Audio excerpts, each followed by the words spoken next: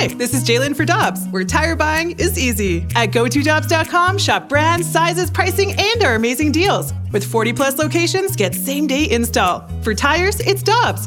For deals you can use, click on GoToDobbs.com now. Time now for Chatting with the Chief with the coach of your St. Louis Blues, Craig Berube. Brought to you by Fisher Window and Door, your Marvin dealer with showrooms in Brentwood and East Alton, Illinois.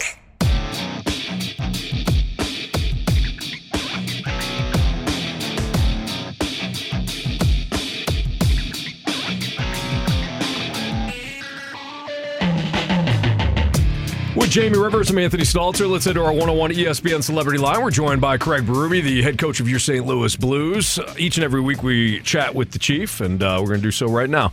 Coach, how you doing today? Good, guys. How are you? Doing pretty good today. Last night, obviously not the result that you're looking for or your players are looking for. One of the things that Jamie and I have been talking about today is the offensive zone time or lack thereof. What typically contributes to a lack of ozone time for a team? Well, it varies. I think I think our ozone times have been good going into that game, to be honest with you. But last night, I didn't find that we were on pucks very good last night. Our forecheck was not there last night, so that's a big part of it for sure. But I just felt like our team lacked a lot of energy last night in that game. A lot of travel lately and home for one, back on the road again. I think it caught up with us last night. That's how I felt with our team energy-wise, and it's hard when you don't have the energy. That was an energized team. They got a new coach, and they played well. They played a solid game, and we had a chance. I mean, it was 2-1. We had a 4-minute power play in the third period, and we didn't capitalize on it. Chief, it's funny you brought up the travel because I actually had written it down here in my notes. And, you're traveling, you're out of town, you're back in quickly. There's the holiday included. Then you've got the dad's trip that's piggybacked on all this stuff. Obviously, it wears guys down. As a coaching staff or just a staff in general, because I know the trainers and everybody come into it at the same time, how do you guys manage that? Well, it's hard. I mean, you can't control the schedule, right? So, I mean, it's just rest, trying to get rest and, do what you can with the players. I mean, it's a tough situation. This is those you're going to have those games and those times. So you got to play smart. You got to, I thought our goalie did a great job of keeping us in the game last night and give us a chance. But like I said, we didn't capitalize on it. I didn't think we played very smart in the game either. Coach, transitioning to your power play, the first two power plays, it looked like you guys were snapping around pretty good. That 4-minute one, though, there was only, I think, one shot that was taken. How does that happen on a 4-minute power play? Well, we didn't exactly. We didn't execute very well on it. We didn't take the shots that were available. I didn't think we didn't have a shot mindset going into that 4-minute power play, and that was the wrong thought process. Like, 4-minute power play, we needed to put a ton of pressure on them, shoot puck, recover them, just create time, create chaos. And I didn't think we did that, our power plays in that 4-minute stretch. Coach, you moved Jake Neighbors up in the lineup a couple of games ago, the first full game against the Blackhawks. It went pretty well. And last night, to your point, maybe not a lot of energy, a bit of a tough game for everyone overall. Just the experiment for you overall with Jake Neighbors playing up there with Thomas and Buchnevich. Have you liked it so far? Yeah, I have. I think that Jake's a good complement to that line right now. He's getting in on pucks, creating stalls for them guys. They're getting opportunities, not as many as I wanted last night, but overall it's been good. Coach, when you talk about your power play, and not to beat a dead horse on this one, but unfortunately it's been a topic of conversation. I'm sure it's been a big topic for you guys in the coach's room and in the dressing room.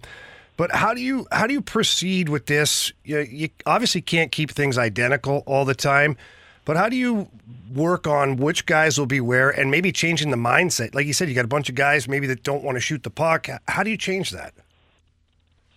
Well, we've been moving guys around, and if you look at our power plays this last segment, I think 10 games, we're 5th in the league in grade A's on it.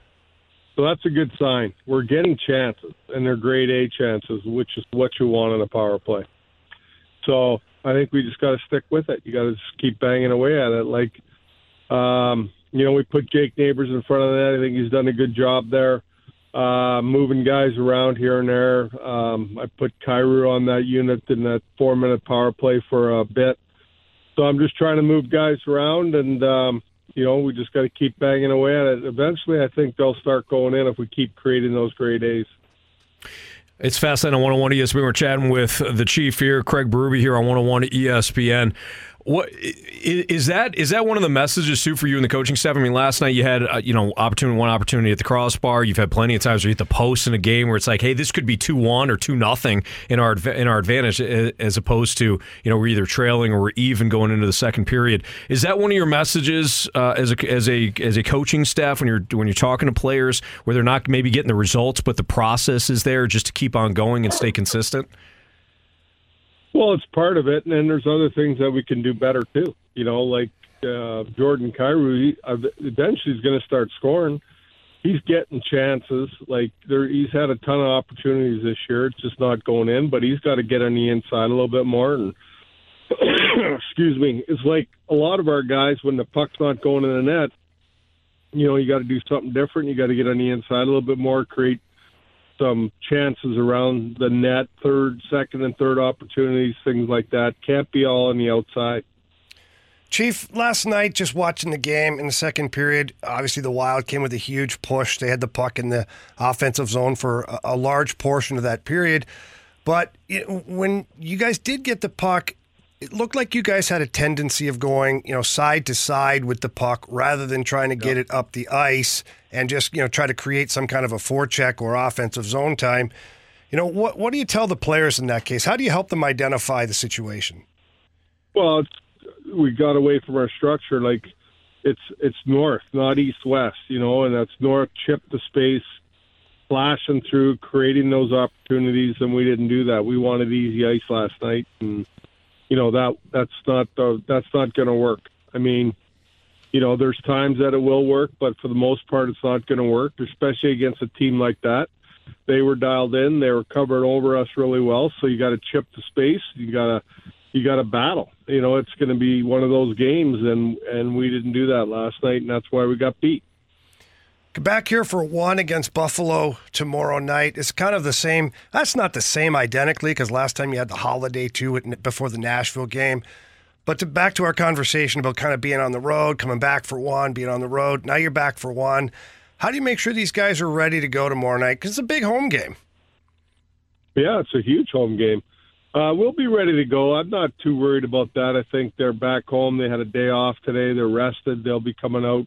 They'll be rested tomorrow. And, listen, it's just mental right now. It's a mental grind right now. Each player's got to understand that, and they got to battle through that grind.